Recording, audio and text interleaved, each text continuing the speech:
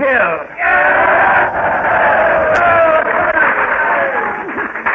Oh, what a sickening sight. Ladies and gentlemen, I am looking down upon a scene of such rampant debauchery as to sicken the sensibilities of a man of good taste. Why, as a matter of fact, we're here in the middle of Greenwich Village. And all of you guys out there, what you heard about the village, that ain't half. Right, gang? Yeah! Nothing is sadder than the sight of an American group applauding evil, all the while eating their cheeseburgers. How American, how basically us. And in fact, tonight, since, the fall season is getting underway, and you can feel that urge. How many of you during this time of the year, there's something that begins to work? After all, man is basically an animal. He is out of the animal kingdom. And we are affected by the same things that affect the squirrels and that affect the turtles. Yeah. When the change of season comes and the sun rides low in the heavens and you feel that little cold breath of polar air, you begin to straighten up. This is going to be a good year. Yeah, and you go out and you get yourself a new suit from Robert Hall, new fall suit. You walk down along Fifth Avenue, straight and tall.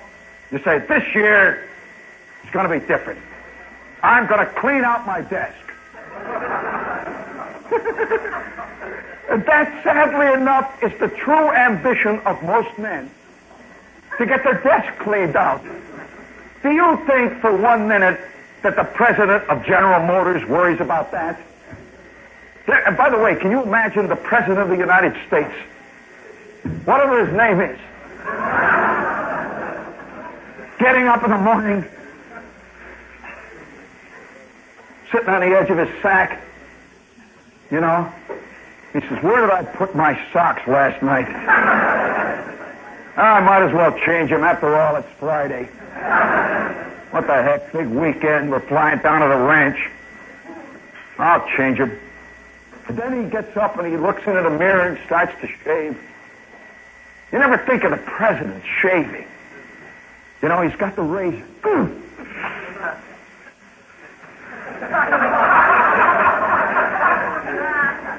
34 shaves on this blade.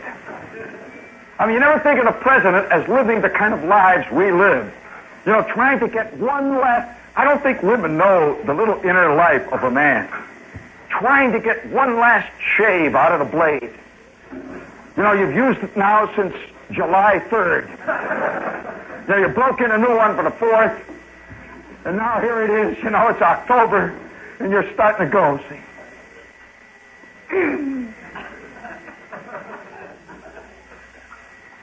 You look at the mirror and there's that long, thin, red line of blood. Have you noticed that in TV commercials, nobody... In fact, shaving is fun. Yeah, have you noticed that? These guys are always saying, oh, look at Well, the other day, I saw that commercial, For years, I'm a patsy, I'll tell you, I'm a sucker for the dream world. I still figure that I'm on the yellow brick road, and I'm walking through the poppy fields, with the Cowardly Lion. In fact, I work for the Cowardly Lion. Or is it the Scarecrow? And I always figure that one day I'm going to get to the Emerald City, see. Well, the other day I saw that commercial on TV. And for years I've been fighting the shaving bit. I remember the first time, how many of you guys, seriously, remember the first time you shaved? There had to be a first time. Absolutely, the first minute you stood in front of the sink. You were looking for your hair. You knew it was here last month. You finally find it, see? You got this big date with Esther Jane. And you know that any time that the old man has got a big thing coming up, he shaves and he stands. In fact, I learned my basic language from listening to my old man in the John shaving. Either that or driving his olds. I mean, I know some guys, believe me, I know all kinds of artists. I don't think we really recognize true folk art. We think folk art is playing a guitar, and singing about, I was walking down the railroad. Some kid from CCNY with a master's, in business administration, and he dreams that he's in a bread line building the Union Pacific in the year 1931, And he says, I was walking down the railroad, working for just 4 cents a day. What dreams? That's not a folk artist. Not at all. That's as authentic, believe me, as the guy who used to play the organ at the Orpheum Theater. When I was a kid, he had this great big organ that said Wurlitzer all over the side of it, in little red and pink sequins. And he would come up out of the ground. And up on the screen it would say, sing along. Sing along and watch the words as the ball bounces. And he would go, da da da da da da da da da. And he would turn and he had these teeth that lit up. That wavy hair, He had this white coat, all of us kids sitting back there, waiting for Roy Rogers to show up. And this guy would show up. And on the screen would come this song. You'd see this picture of a landscape. They had slides. And there's a moon. And the sky is red. And you see these sailboats. And underneath it would say, red sails in the sunset. And us kids would sit there, look up at that. And this went on for weeks until Flick invented a series of our own special lyrics. And boy, do I know some great lyrics now. I mean, I can sing you lyrics for Betty Coed. Talk about sickening stuff in your head. Don't you ever wonder whether big guys like President Johnson have that stuff too? Whether he knows lyrics, to the kind of stuff we do, Oh, the monkey went Another music lover up there. Listen, sometimes, it's so embarrassing, when people sing in the shower, I always sing Red Wing. I wonder if any of you know the lyrics that I know to Red Wing. You save them for after the show, okay? Well, these are the kind of things, that bug the common, ordinary man. And so, from the very first day when you start shaving, I remember my old man in the next room. See, I'm a kid. And he's going out with my mother. And they've had their nightly fight. I mean, whenever they were going out, there was a fight. They were always going to somebody named Roy and Bernice Wheeler. And they were always going to see Bernice, who had called that afternoon and said, why don't they come over to play bridge? And the instant the old man would hear that, he'd come into the kitchen and my mother would say, she'd say, how about, I've got a surprise tonight. The old man has already got his clothes at half-mast. The instant he would hit the kitchen, off would come the coat, the pants, and he'd be in his BVDs, with the buttons flying. And she would catch him just as he's opening up the refrigerator to grab his first 3 bottles of beer. He's back from a rotten day at the office. My mother would say, I have a surprise. And he would turn around with that menace. And me and my kid brother sitting at the kitchen table, we knew what the surprise was. We had already been alerted. For the last 2 hours, my kid brother had been crying under the daybed. Oh, how many of you remember those awful evenings when you had to go and visit people like Roy and Bernice, who had no kids and had false teeth? And they had three birds named Budgie.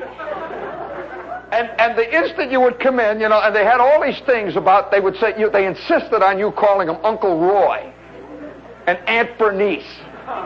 And my mother would say, kiss Aunt Bernice. I wonder how many budding novelists were born.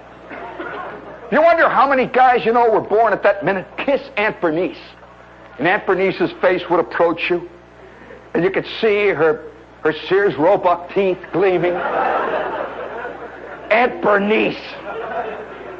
And she always vaguely smelled like, I couldn't figure it out, like shaving cream. And Aunt Bernice would approach you, and then she would kiss you with this big smacker right on it. She'd say, now kiss me. And your mother would say, she's standing there. You go, okay.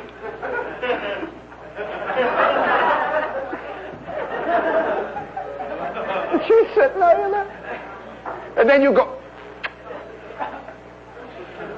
it just wasn't that fun. And then Uncle Roy comes in.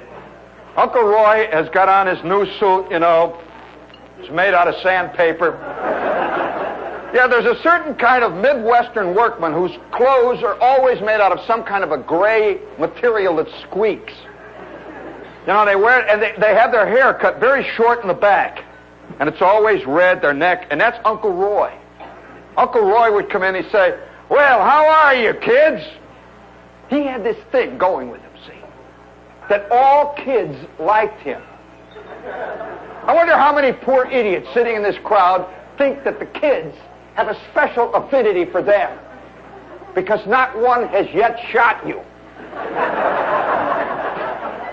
No, all kinds of men have this, and so Uncle Roy and Aunt Bernice would be sitting there at their kitchen table, and they've got out the cards, and the old man is bugged. Ooh, this is the kind of night that he really hated. He'd sit down at the table, and all of a sudden, Aunt Bernice would say, it was like a litany. She would say, oh, kids, would you two kids like a surprise?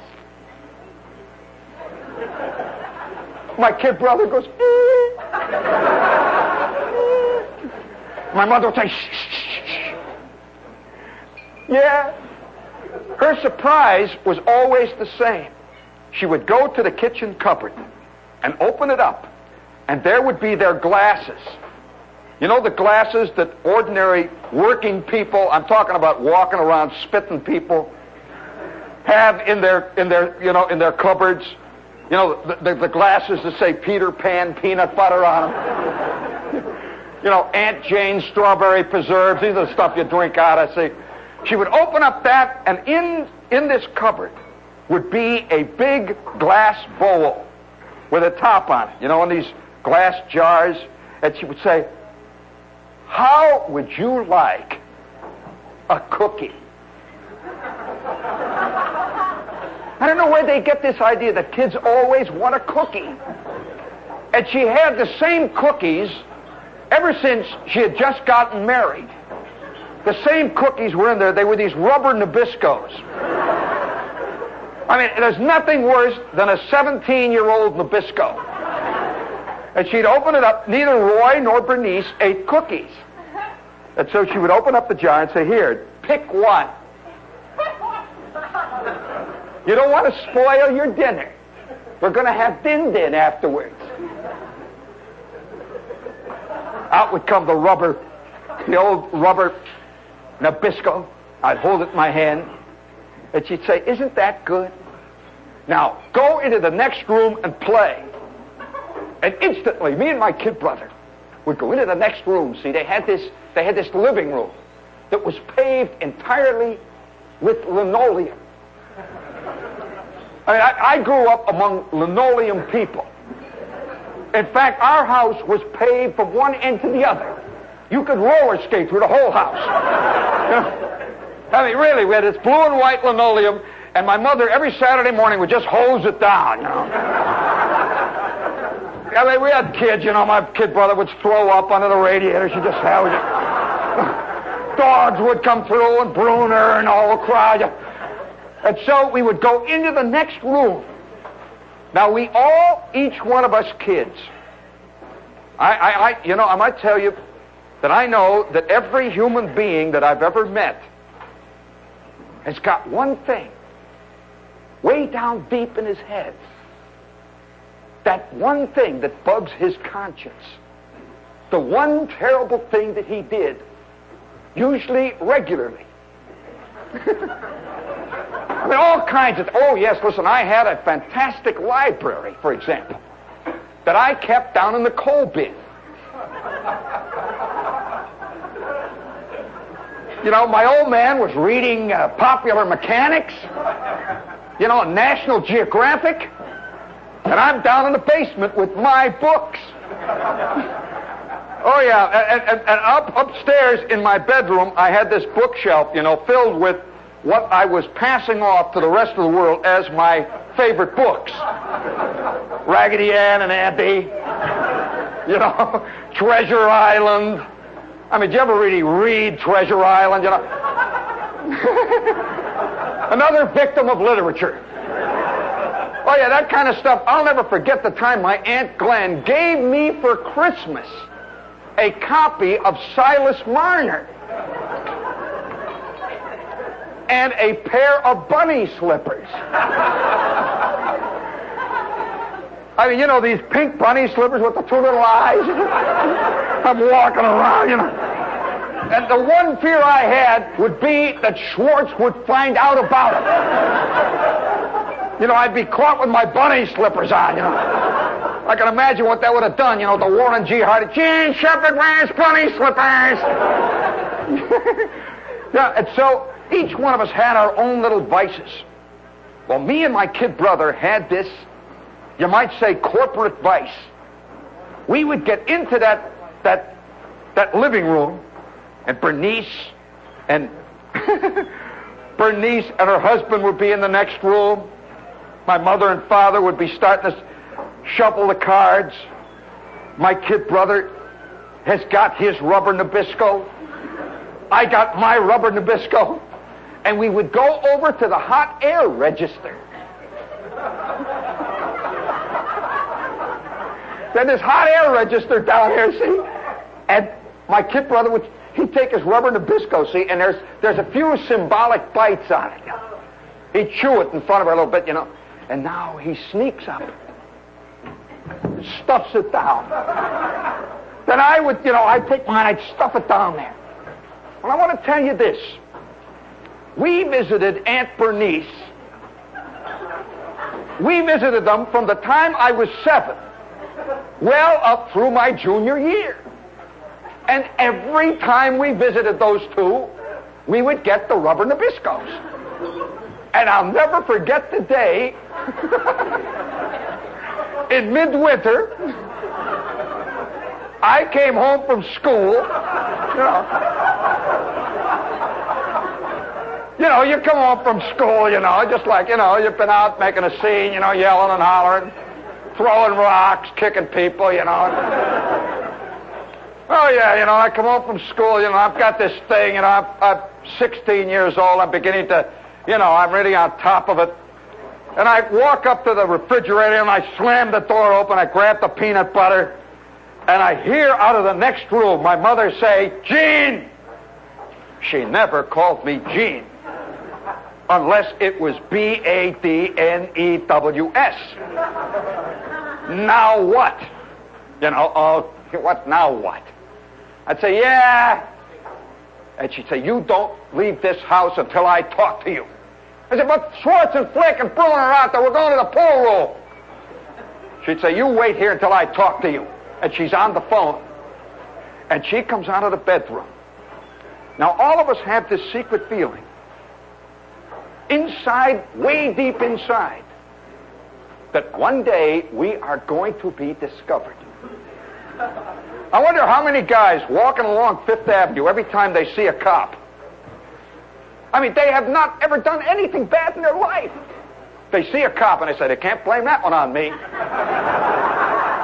I mean, don't you ever have that good feeling when you read the Post and on page 3 it says, axe murder slays 26 in Pitcairn, Pennsylvania. And you say, I wasn't there. They ain't gonna pin that one on me, boy. I was in Teaneck. I didn't do that one. You get this feeling of, oh, boy. Wow.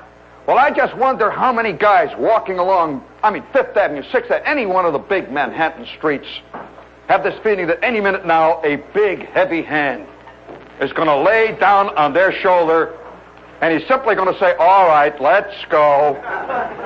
And you'll go. This ain't, it's all over. We know all. You say, I knew it. I knew you'd find out. Well, we know. See, there's a thing. We're animals. We really are, you know. The one thing about animals, if you've ever done any fishing or hunting, any of this, you wonder how it is that animals know. They really do. If you've ever seen a crow, I lived my whole adolescent life among crows. And the crows would walk along to school with you, you know. Yeah, you'd go to school with 9 crows, and I'd go, ah, ah, ah. Oh, the crow, listen, if you think starlings are bad, a crow, believe me, not only tells dirty stories, he lives them. Oh, a crow is a bad bird. I think one of the reasons we hate starlings, have you noticed nobody mounts a campaign to rid the world of wrens? We love wrens. I've never known 4,000 people get together to clean out the robins. But starlings, yeah. And I'll tell you why. First of all, the starling does not hop. You know how birds go like this? Starlings go like this. You ever watch the starling? He's got knees. He walks. Yeah. I'm not kidding. They really do. And he's got a look in the eye. See? Oh, yeah. Many, right now at this minute, I'll guarantee you, in Darien, there are over 14,000 starlings hanging on to the clock in the courthouse amid all that plastic ivy that hangs down from the roof of that clock. Yeah, and they're yelling and hollering.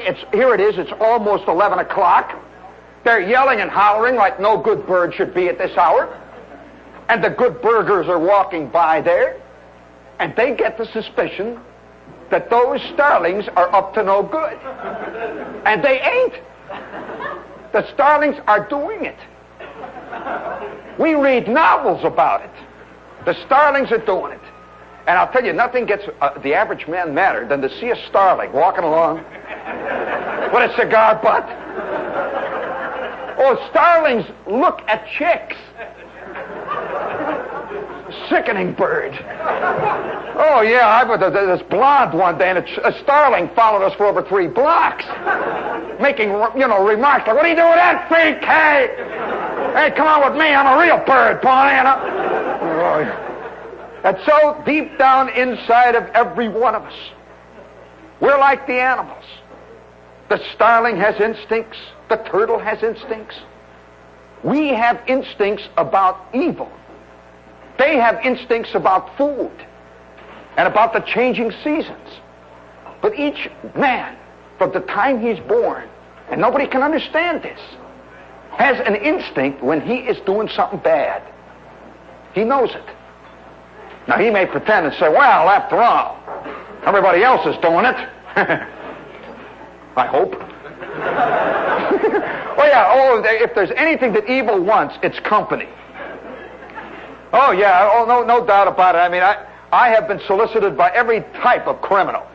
Come on, let's go down and knock over the bank. Well, I don't want to go. Oh, come on, we're making up a party. Let's go. Oh, yeah, it's a secret thing. And so I walk into the kitchen. You didn't think I'd get back, did you? Let's hear it now. You're dealing with a pro, gang. I know where I'm going, even if where I'm going is bad, I know. By the way, have you ever had a secret feeling that one day you're going to land in heaven? And you don't believe in it? That would be the ultimate put down. All of your life you were saying, I don't need none of them cheap superstitions. Why, that something or other, something that's the opiate of the masses. I don't believe in that stuff. You know, and you're very hip, and all of a sudden out of the darkness comes that Mack truck. You know, it's that moment of truth, and pow! You're a spread eagle in the sky. Your briefcase is 30 feet in the air. You've been on your way to lunch, you know, heading to the chock full of nuts. And there goes your briefcase with all your important papers in it, your 3 Twinkies that you've been saving for after lunch, you know, you're high up in it. And the next thing you know is blackness, and you're going down through this dark, swirling cavern. You're flying, and suddenly a bright light, and there you are. And here's this guy with a beard. And he's got a white robe on. And he's got wings. And you can see all these other guys playing harps. And you look up and you say, what are you trying to do? Put me on? I don't believe this jazz. And this great figure looks down and says, are you Charles Willoughby Applewrot? Yeah. We have a list of your sins here, and the time has now come to pay. You mean to tell me that jazz is for real? You say, yeah, man, it is. It is for real in spades. All right, let's hear it. All right, man, do your worst. Because every one of us secretly think that we are so rotten that we are going to wind up in hell. Well, everybody says, oh, yeah, I want to be where my friends are. How many times have you heard this? You know, everybody believes this, see? And St. Peter looks in this great big book, and he opens it up, and he says, Charles Willoughby Applewrot, apple strudel, apple strumpsing, Applewrot. Well, it was that time, January 5th, 1946, you remember that? No. So, well, it was pretty good. You got taste, man, anyway.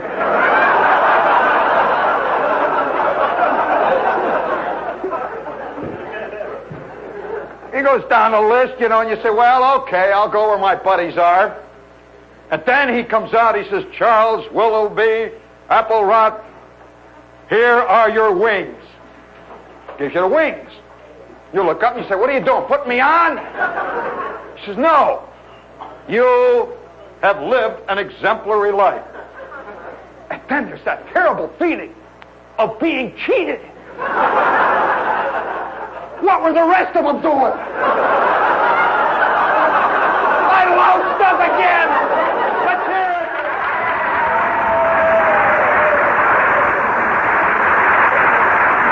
All right, come on, let's hear it. We'll be back in 5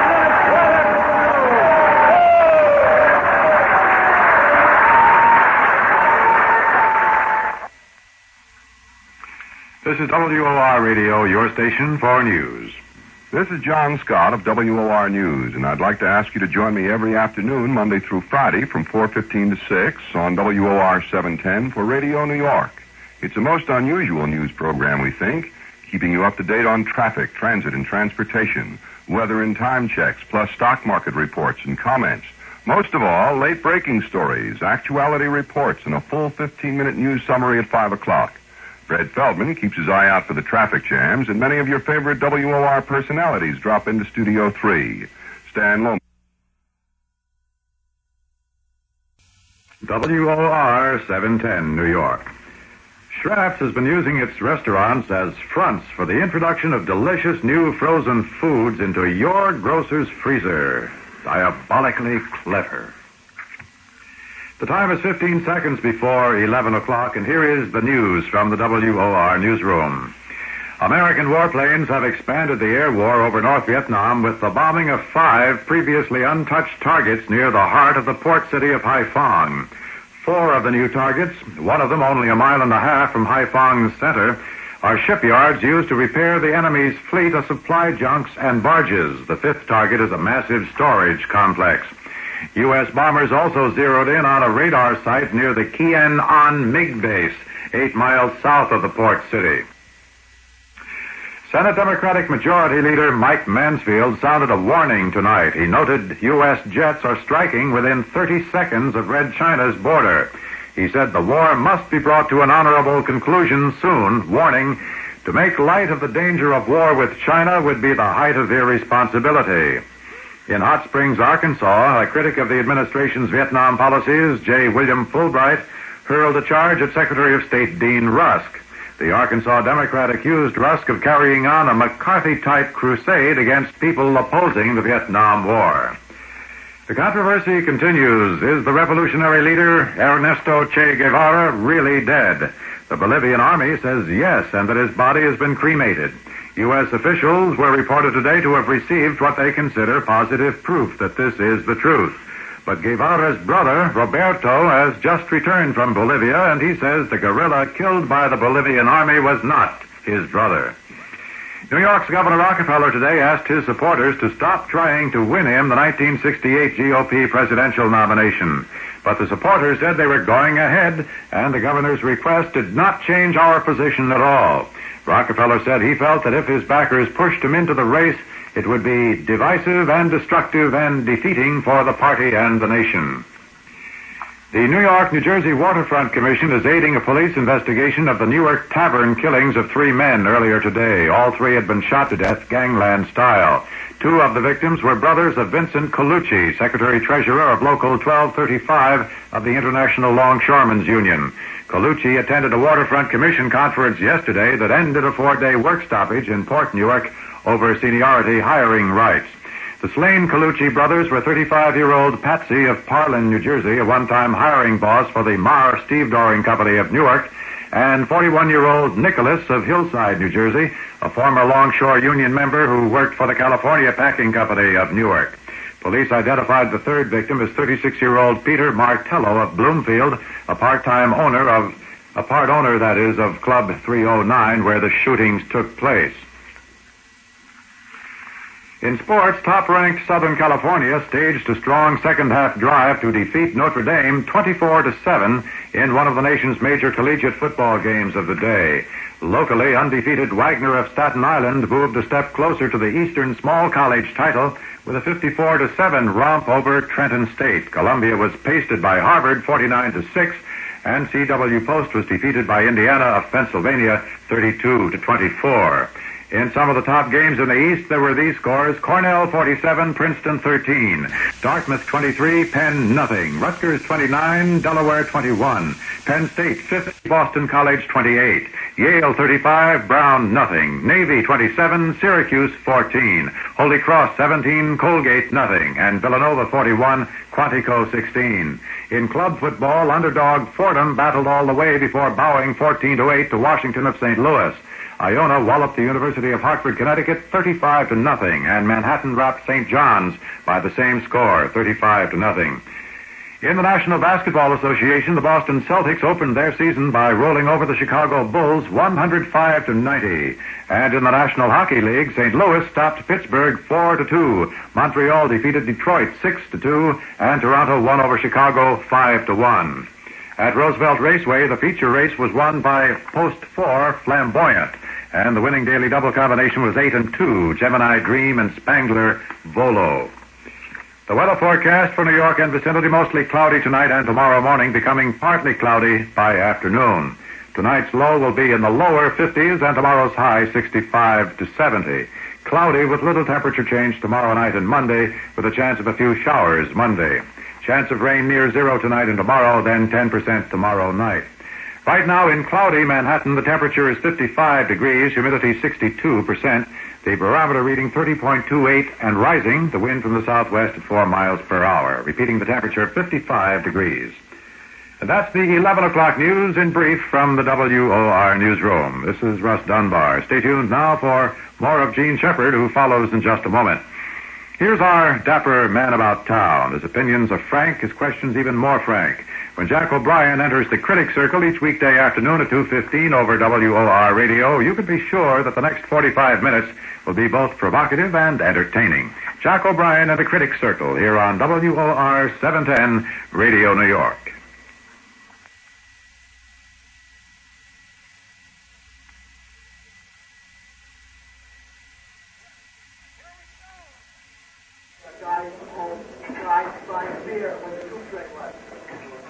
Yeah. Here we go. We're back on. Let's hear it.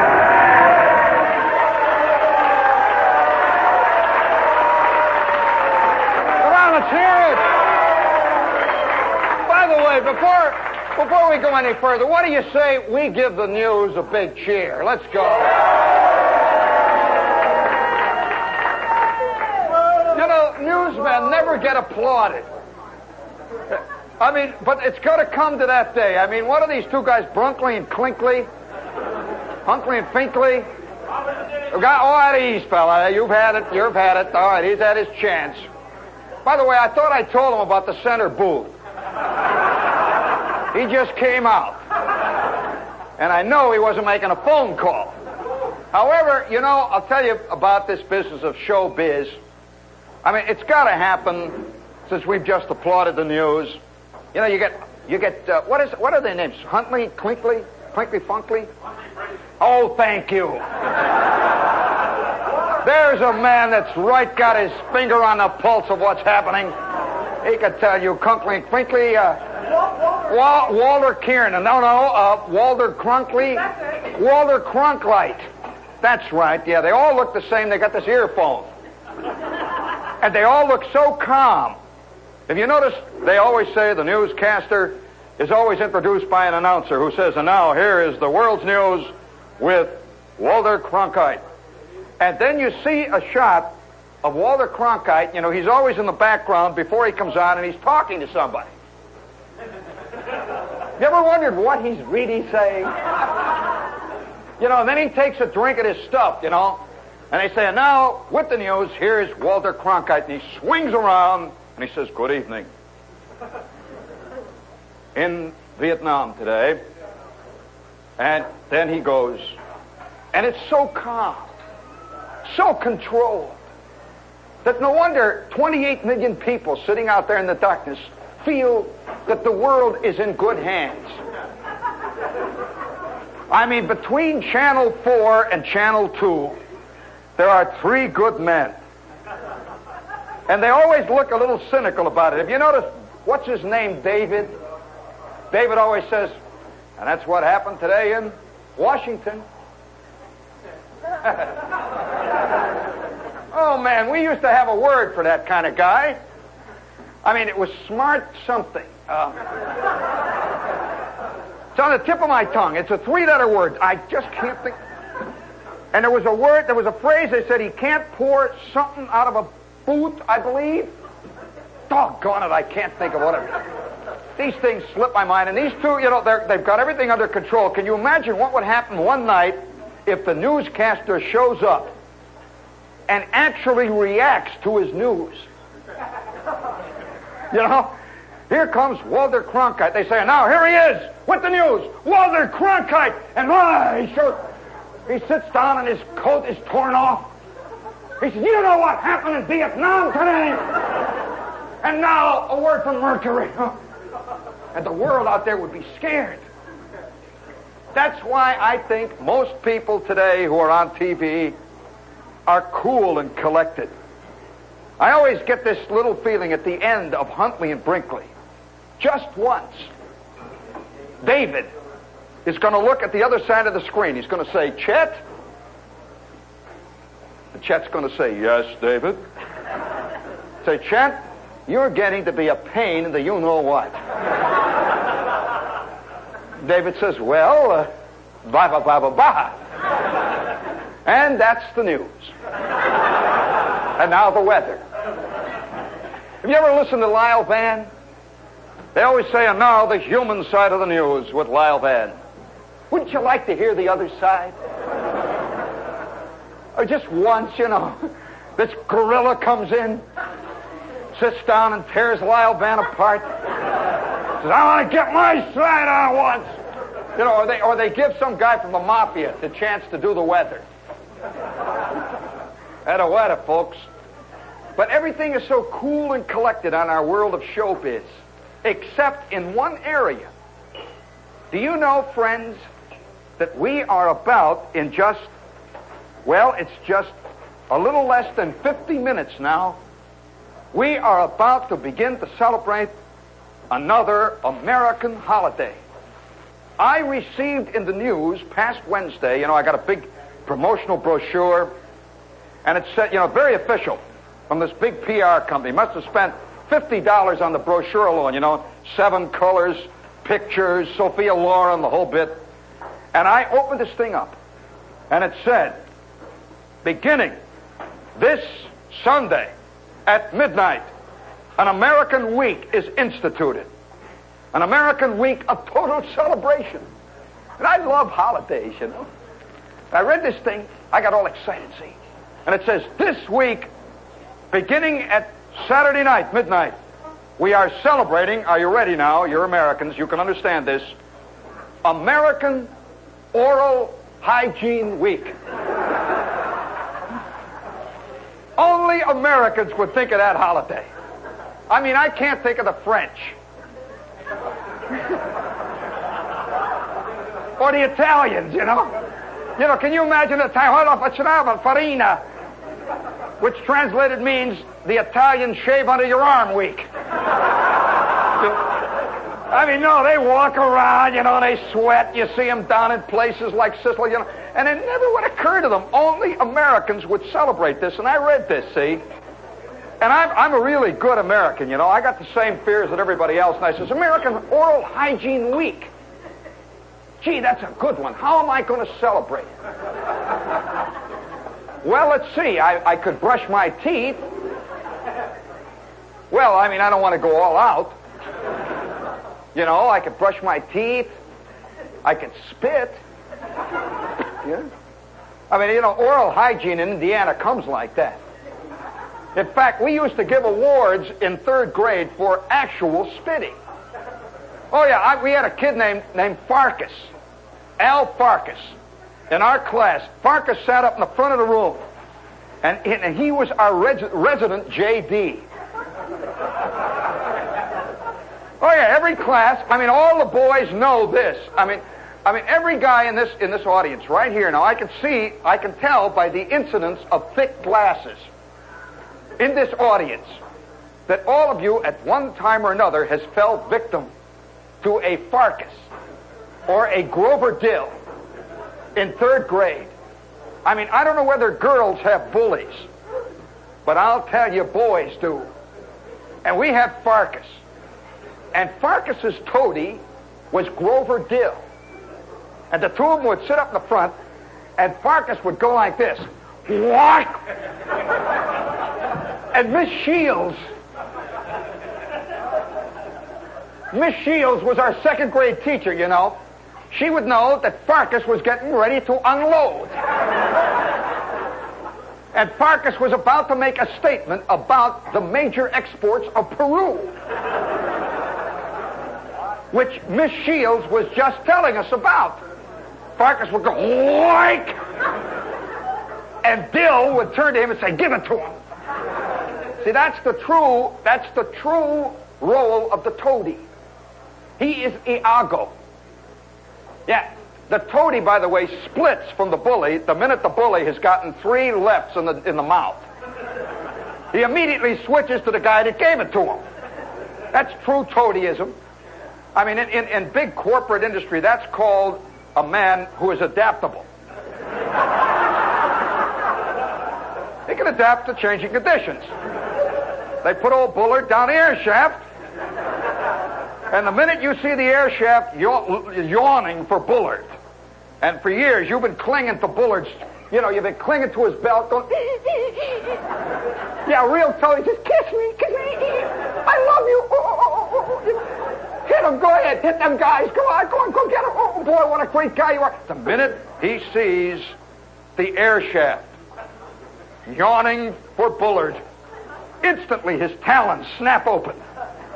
And he immediately looks. He's like a bloodsucker. He looks for another bully. He's going around, see, like this. It's like that. What is that little fish that hangs onto the shark?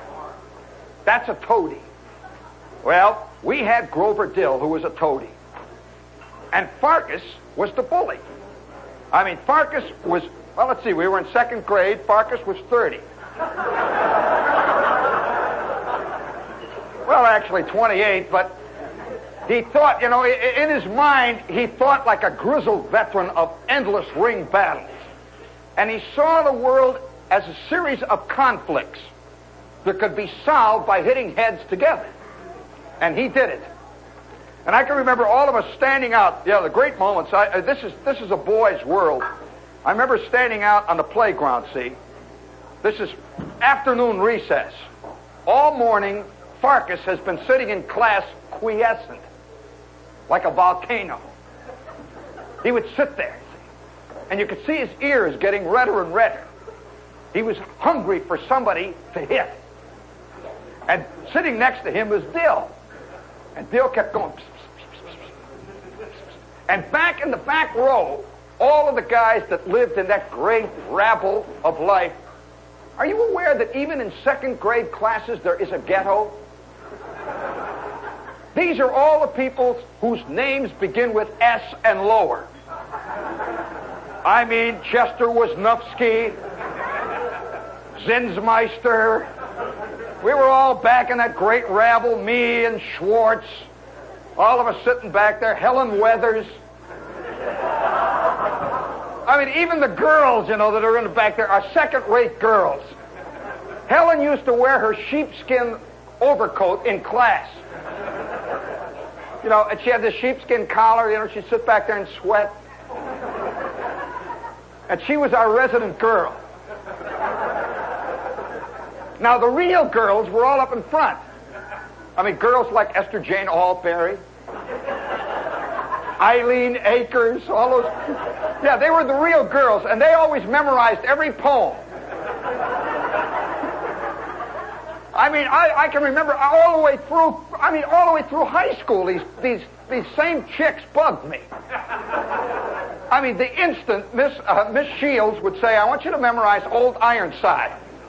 3 chicks would say, I tear her tattered ensign down, blah, blah, blah, blah, blah, blah, blah, blah, blah. Oh, yeah, I mean, my first initiation into actual showbiz was spending all night with my mother one time, I mean, on a state of absolutely borderline hysteria. I have been assigned to learn Old Ironsides. Have you ever learned a poem? That's spelled O-M-E. A poem. Ooh, I used to hate this. There were 2 things I hated. Learning a poem and writing a theme. And I used to fake both. And by the way, how many of you learned about book reporting? Oh, listen, I can tell a fake book report every time I open up the Sunday edition of the New York Times. I can instantly say, this slob has not even seen this damn book. May I tell you that in the New York Times review of my book, this guy says the one thing Shepard doesn't have, he does not realize that he needs a story. That's the one thing I got. No characters, but plenty of story, I says, what did he read? Well, I don't know what he read. And as an old book report faker, I know how it's done. And especially the front ones. The big front important ones, they're always reviewing a 17-volume opus. Like the Civil War, the Boer War, the War of the World in Transition by Bruce Caton. 16,922 pages, Harper and Row. Then it says price $116. Now, 9 guys are not going to buy that. Even his mother is going to try to get a promotion copy. So they got 9 pages of this jazz, and right at the beginning, you can tell he's faking it. It starts out, it says, we all know that Sherman said war is hell. That reminds me of a story. And he goes on and on. You read this whole thing, and then at the bottom it says, Bruce Canton's new collection of memorabilia about the Civil War is 10,000 pages long. That's all he's mentioned it. That is a fake. Now, I learned how to do this. I used to go into the library. See, we had this book report list. One list said recommended books. The other list said required books. And that was bad news. I mean, the required books, And I used to figure out what were required books, and there would be about 5 books that you could choose from. You know, like War and Peace. War and Peace. They would say War and Peace, and I would look and see how many pages it had. I would go in, we had this librarian named Miss Easter. And I would say, how many pages does War and Peace have? She says, it's too long. Okay. There was always, I had another rule. Any book written by an Italian or a Russian, forget. And in second place, anything written by a Frenchman was bad news. And so I would take the books and I would weigh them, see. So, you know, I really would, see. And I would take, invariably, now wait a minute, a true fake invariably picks the fattest one. Because he recognizes that the teacher faked it too. He knows she didn't read this jazz, you know. I mean, like the collected works of Jane Austen. Have you ever tried to read Northanger Abbey? I mean, in a world of Jacqueline Suzanne's. I used to take them, see, and then I would do this. I would go way in the back about chapter 36. And there's always a quotation that says, wherein our hero meets a buxom maid on his trip towards Canterbury. Then I'd look back and it says, the abbess said to the abbey, quote, shall we make the nightingale sing, forsooth? I'd say it's a book about birds.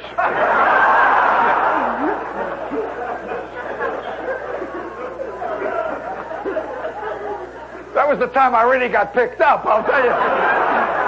I wrote a fantastic book review. I'm not kidding you. My mother and father had this book that they kept in their bedroom, see? And it was by this Italian. You know, I'm a kid, you know, and I'm writing things like book review on Peter Cottontail. And I was fantastically in love with this one teacher, Miss Nelson. And I remember Miss Nelson and Miss Breyfogle used to get together, these two teachers. And I figured that if I made Miss Breyfogle like me, she would say something nice to Miss Nelson. Now, Miss Breyfogle was the teacher that was giving us these book assignments. And she looked a little bit like, in case you're interested, she looked a little bit like, did you ever see in the old movies Edna May Oliver? Well, Miss Breyfogle was always saying, boys and girls. We'd sit back there, you know, me and Schwartz, Flick, Bruner. And she was nearsighted. And she says, boys and girls, I would like to instill in you the spirit of good literature. That a man who has learned to read and to enjoy the treasures of the past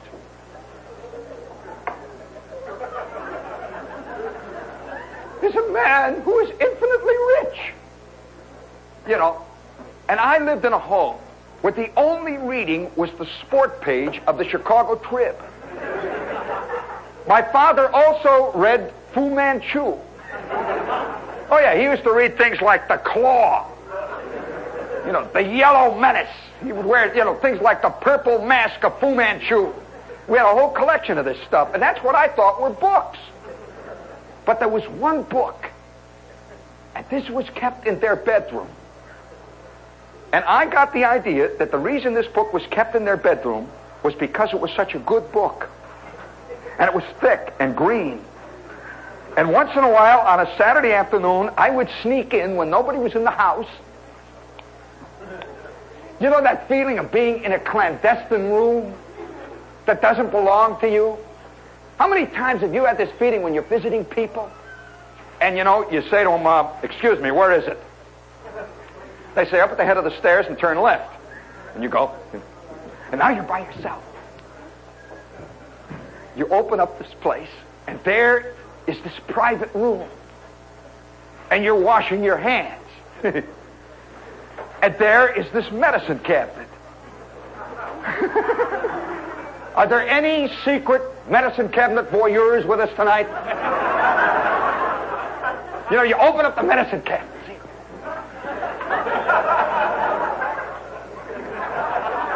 It says, in case of fit. Which one has fits? Oh, wow, you know. And downstairs you can hear the people, their voices coming up from the air shaft. And you're up there discovering the inner secrets. Well, I'm in this bedroom, see.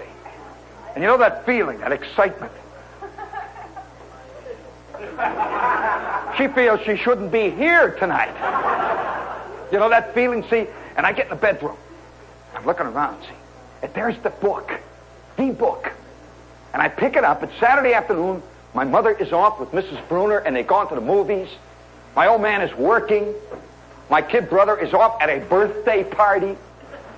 He was always going to birthday parties. I got this thing, see. I sit down. I start looking at it. It's about Italians. It's got pictures in it. Oh, what is this? Wherein the young maiden from Padua decides that the Abbey bells were made for ringing, forsooth. In the fall of the year, it came upon the young woman of Padua who traversed on a journey to... What is this? I couldn't figure out what the word cuckold meant. I said, this is about birds. And then it hit me. I will make a book report on this. I mean, it's a book by Italians. That's important. It has these illustrations and woodcuts. And all the letters at the beginning of every page were illustrated. You know, great big G with little birds and flowers and all kinds of little leaves hanging off. That automatically means an important book. And so, for about 9 successive Saturdays, I sneak in. You know, and I found out, strangely enough, that I got to like this book. I couldn't figure out why it was. And there was one story about the abbess and the abbey. Well, we had no abbesses in our neighborhood. And I thought vaguely it had something to do with bad teeth. Not kidding, you know. So I thought, that's a very interesting story. And like a real good fake, I'll tell you, a really good book report fake never reads the whole book. He goes through and he picks an obscure passage on page 732. And he says, in the following passage, where William Styron makes the point that the early slave economy was based on the multiplicity of the horticultural areas in which he worked, I take great issue with this.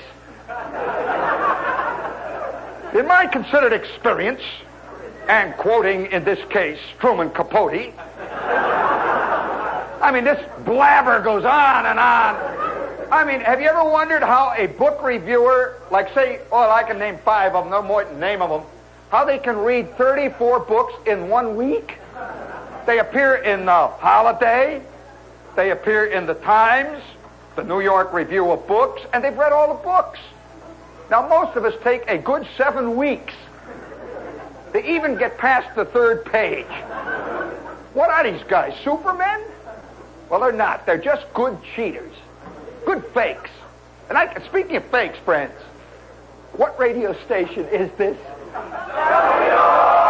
And speaking of the biggest fake of all, what fun city is this? I might as well add right now, since it is 31 minutes past 11, just 6 minutes ago, the sanitation department began to tow your cars away. Make a ring and add another ring and then another ring and then you've got 3 rings Valentine. And now it's premium. It's a very special glass of beer. What a beer. It looks so big and bright when you drink it down. Tastes so crisp and like Valentine. And now it's premium. It's a very special glass of beer. Ah, that premium flavor, premium ingredients, premium brewed to give you a beer that tastes better in every way. So smooth and easy going down. Valentine Premium. It's a very special glass of beer. Make a ring, and add another ring, and then another ring, and then you've got 3 rings Valentine. And now it's premium. It's a very special glass of beer. It's a very special glass of beer. See, about the abbess and the abbey, and this cuckold. Well, I knew, I had known the phrase because once in a while, I remember, well, of course, words are tricky things. Now, I had a considerable literary background. I mean, I read Mrs. Boggs in the Turnip Patch. That was a good book. Although I always thought that Mrs. Boggs had something going on the side she never talked about. And that poor old lady in the shoe. It's too bad she didn't discover modern science.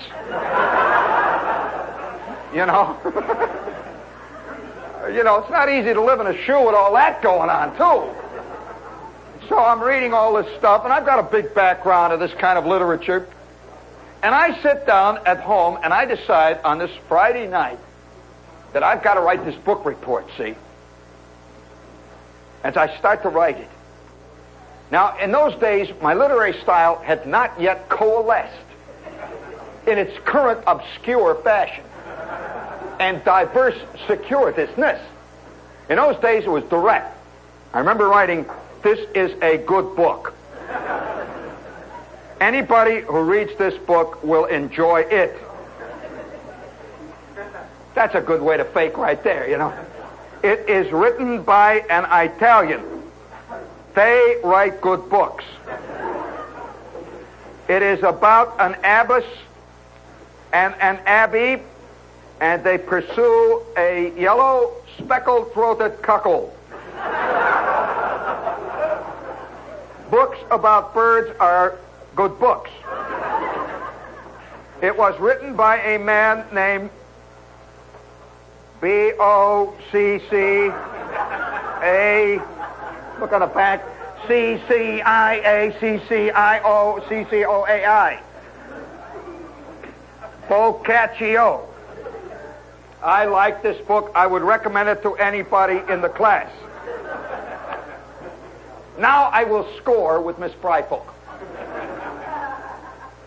Well, everybody hands in their book reports, I'm real proud. I got this big, thick book about Italians. Schwartz has written, something about like Uncle Wiggily. Sam the young shortstop comes from Blick. I hand in this thing about Boccaccio's Decameron. Well, 2 days later, Miss Fryfogle is handing back the book reports. You know that feeling when they're coming back? And they all come back, see, and I hand it back, and there's no book report for me. I look, and Miss Fryfogle says, "I want Jean Shepherd to remain after class." I said, "Well, I have really scored. Because she's going to tell me about what a beautiful book that I have written about. This is fantastic. Now I can stand and look at my beloved close up. And we can discuss Miss Nelson." Well, 5 minutes after class, I'm sitting there, all by myself. And she calls me up in front. You know how teachers sit at the desk? Have you ever had this morbid curiosity about teachers' desks? What do they got in there? Miss Shields, for example, I knew had over 75 pairs of wax teeth. She had more rubber daggers, all that stuff. And I stand up in front of Miss Nelson, Miss Brightfold, and she looks at me and she says, "Gene,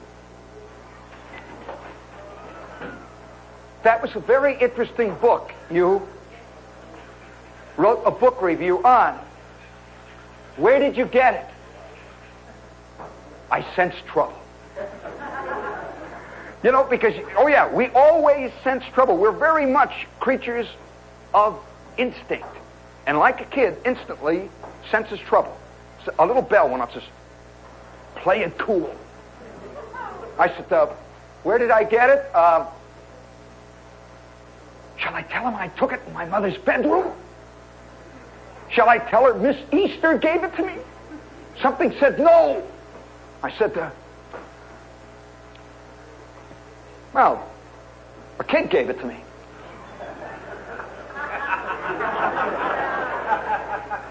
She says, a kid gave it to you?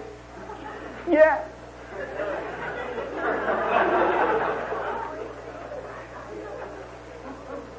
Where did you meet this kid?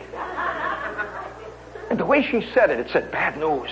I mean, I'm not going to say Schwartz, because, she'd have Schwartz in there in a second. So I said, usually, you see, I have this quick, fantastic wit. And in my usual quick wit, I said, by the paint sign. He was over by the paint sign. Oh, a kid gave you this book by the paint sign. Do you know who this kid was? He was from George Rogers Clark. And that was the rotten school. Any evil was always ascribed to a kid from George Rogers Clark. I mean, that was at school about 9 blocks away. I went to the Warren G. Harding School. Isn't that a great name? I mean, I'll bet, I always feel that guys have become successes by the things that surround them in early infancy. Like kids that go to the George Washington School. I mean, they go on to become Johnny Carson. I mean, he didn't go to the Warren G. Harding School. I remember our coat of arms. It was this teapot dome. Had dollar signs in gold ripping out of it, Underneath it said, in hoc and curriculum, in spittle lauk. Means give it to them, when they're moving. But so as a kid, I instantly detected this trouble. I said to a kid from George Rogers Clark. She says, oh, Gene, do you know what a cuckold is? A bird. She smiled. Says, yes, that's correct. She said, that is correct. And just tell me where you got the book.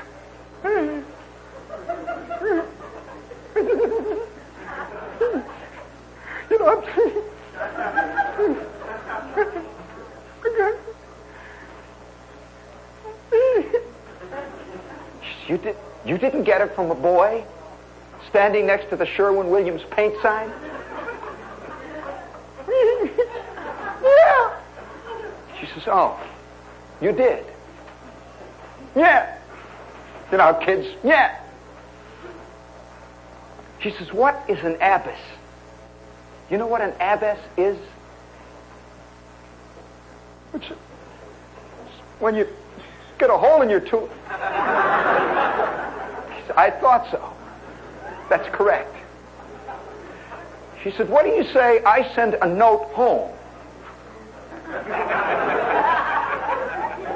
That is the most dreaded word to come out of a human being's mouth. I'm going to send a note home. I mean, I wonder how that would work at the office today.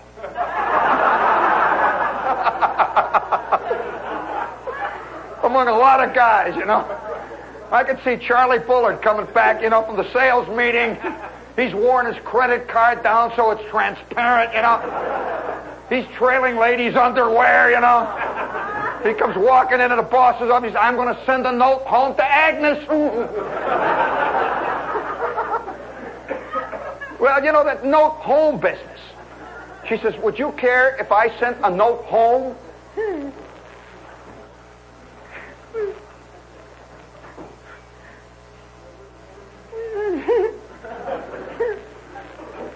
She says, did you get that book at home?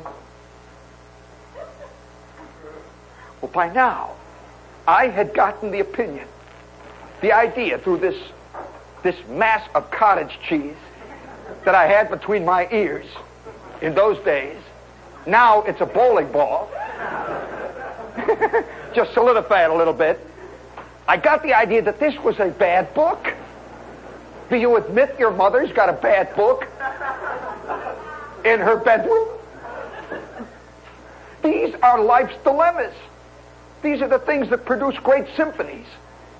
I mean, I wonder what happened to Beethoven in second grade. I'm standing there.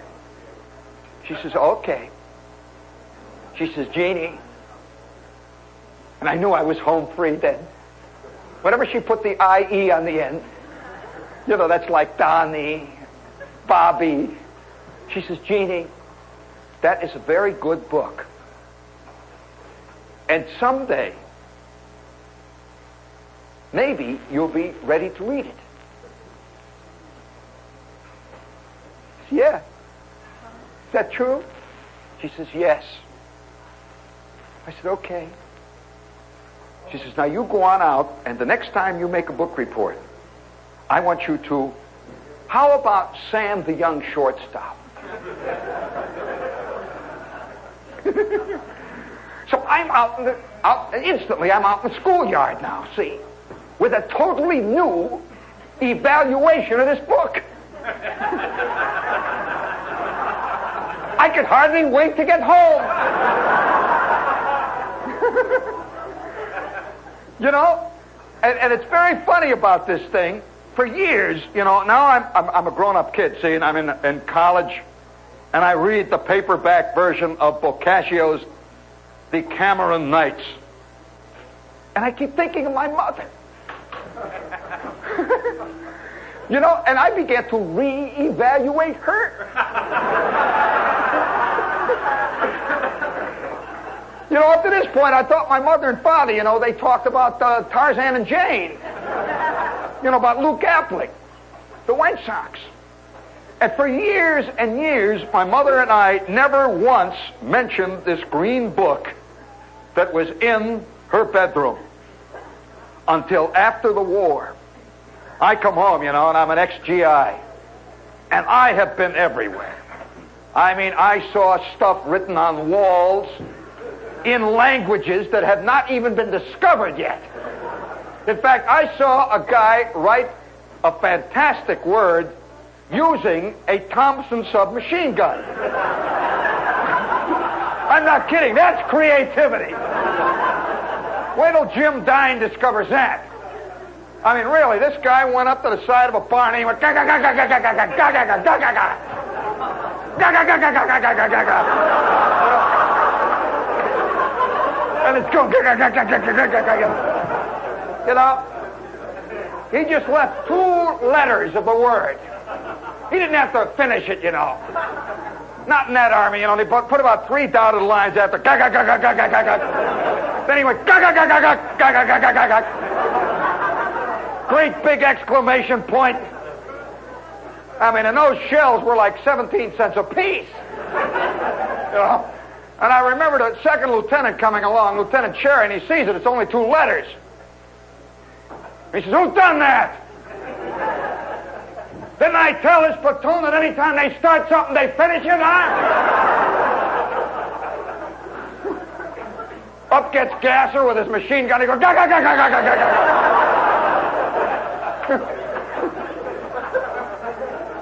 The lieutenant says, let me put the final word in there. And so, you know, there's all kinds of creativity. So I had seen a lot of stuff, you know. I really had. So I came home, you know, I'm all hairy. Oh, yeah, you know, I'm ready. You know, that's a GI word, see? And I got back off the boat, and I came home, and I got my tin hat, you know, all this stuff. I got 7 barracks bags on. I come swinging into the kitchen. The first minute home, the wire returns, and I put that barracks bag down. My mother's hanging over the sink. She's wearing her rump-sprung chenille bathrobe with Chinese red. You know, and I walked in, I'm a GI, you know, I go, Patooey! She looks up. I'm home, Ma. She says, do you want something to eat? I said, yeah. This is the first 5 minutes I'm in the home, from coming back. You know these great scenes that they always show in the movies of people running towards each other with outstretched arms? It doesn't happen. It doesn't happen. I mean, I kept saying this is a magnificent moment. Remember it. So I sit down.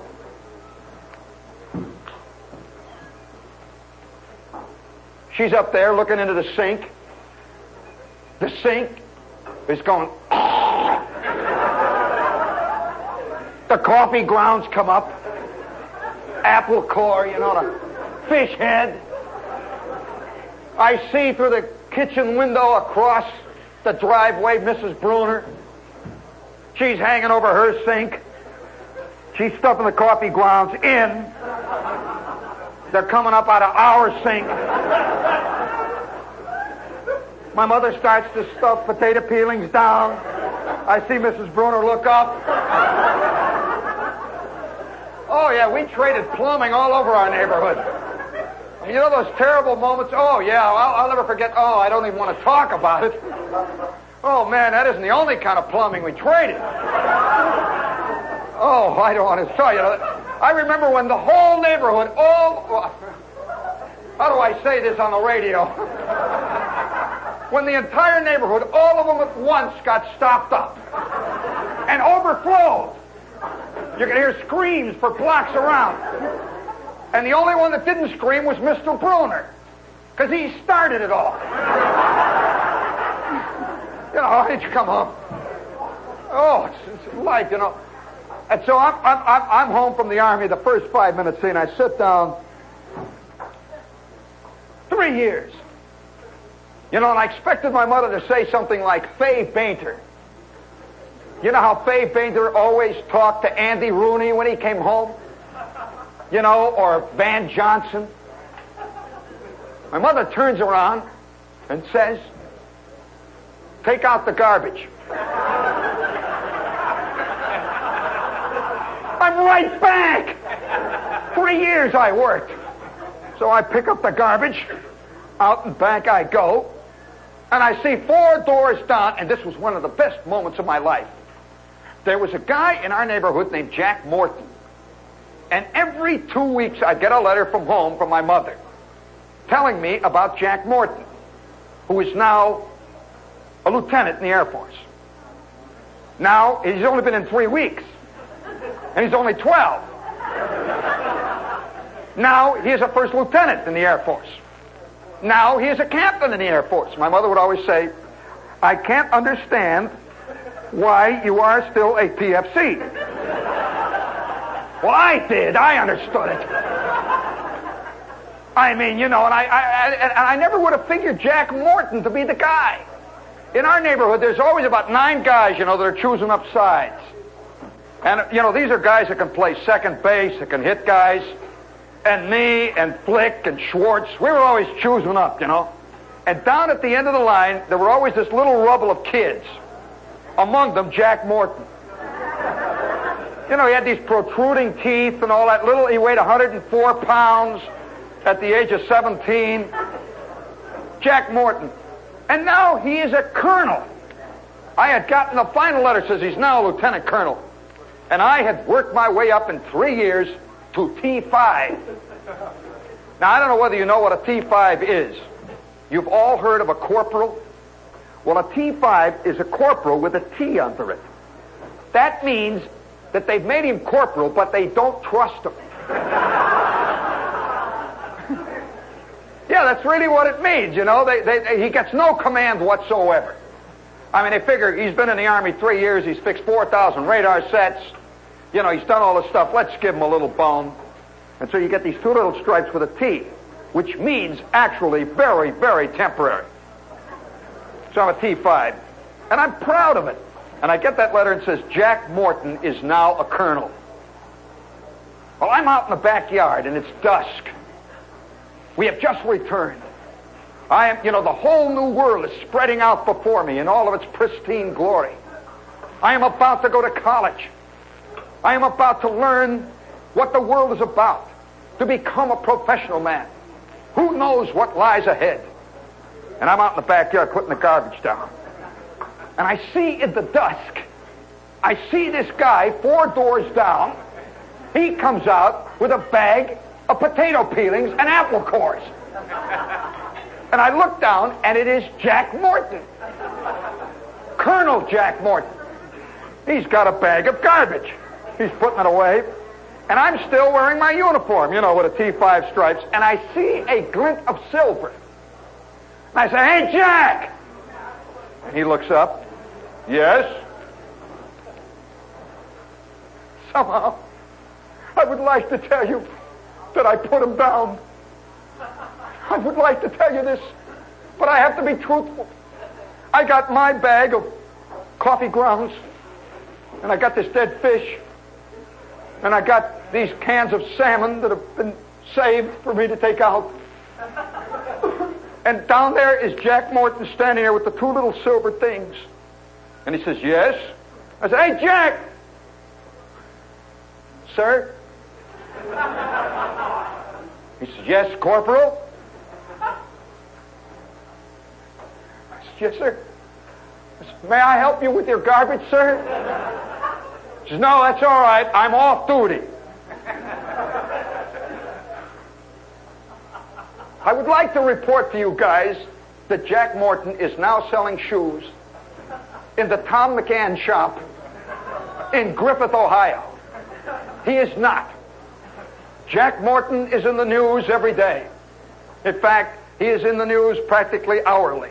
He is a great captain of industry. And my mother keeps writing me. In fact, not more than 3 days ago, do you know, last Wednesday, I got a letter from my mother, and she said, "When are you getting a job?"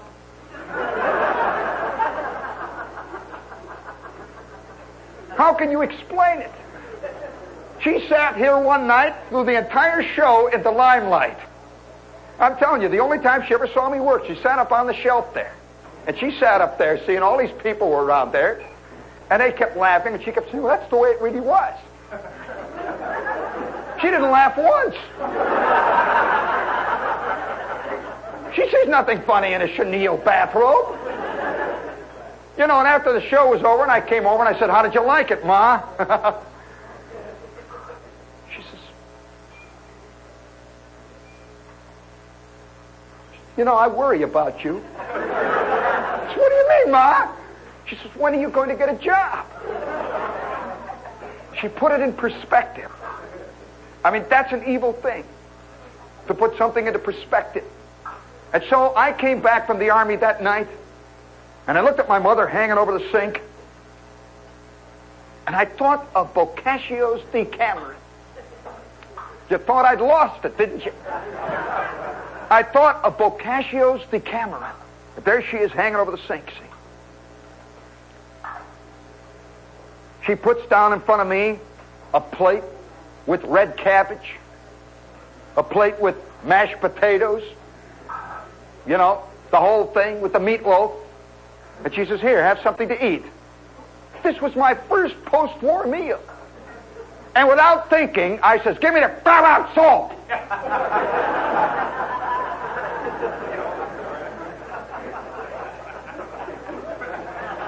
There's a word that is used in the Army to describe the salt. It's also used to describe the milk, the bread, the CO. It's used to describe the sky, the birds, everything. After a while, you know, it's a universal word. It's like silly putty, you know. It's like breathing. You don't think of breathing. How often have you said, "Gee, I'm breathing"? You know, it just comes out of you. So I said, "Give me the blood-up salt." My mother turns around and says, "Here's the blood-up salt."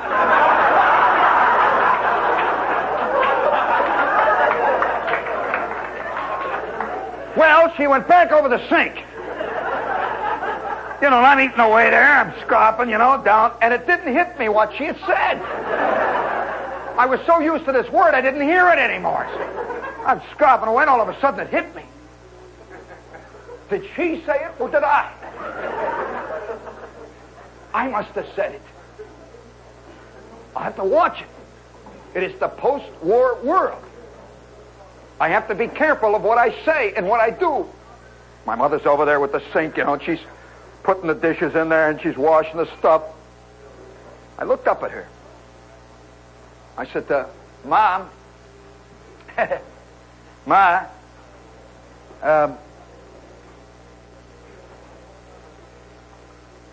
did I just say something? She turned. Said, why no? You asked for the salt.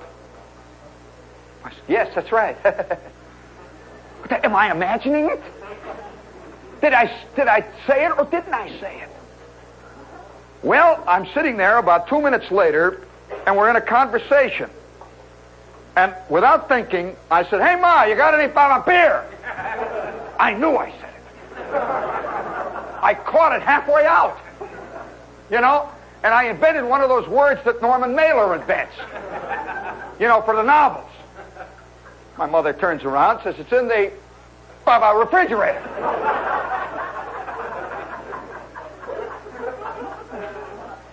Yeah, Ma. I go back and I open the refrigerator, and there's our usual, everything is the same. Nothing had changed. 3 years. I opened the thing, and out comes the lettuce.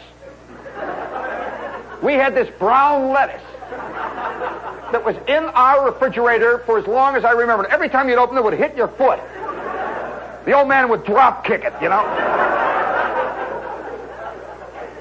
And we always had, next to it, we had this plate of used peas with a rim of solidified grease.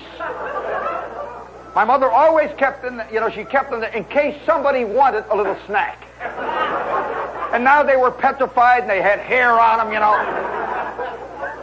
And she also kept in there, we always had a hamburger with one bite out of it. A hamburger patty, and it had the gray grease around it. So I opened it up, and there's the symphony of my whole life. And I turned to my mom, and I said, Mother, how about Boccaccio's Decameron? And she turned. She says, wasn't that the greatest Baba book you ever read? Let's give her a hand. All right, gang. We'll be back next week at the same time. Hang in there. Keep your knees loose. And think clean thoughts. It'll work out all right. Come on, let's go.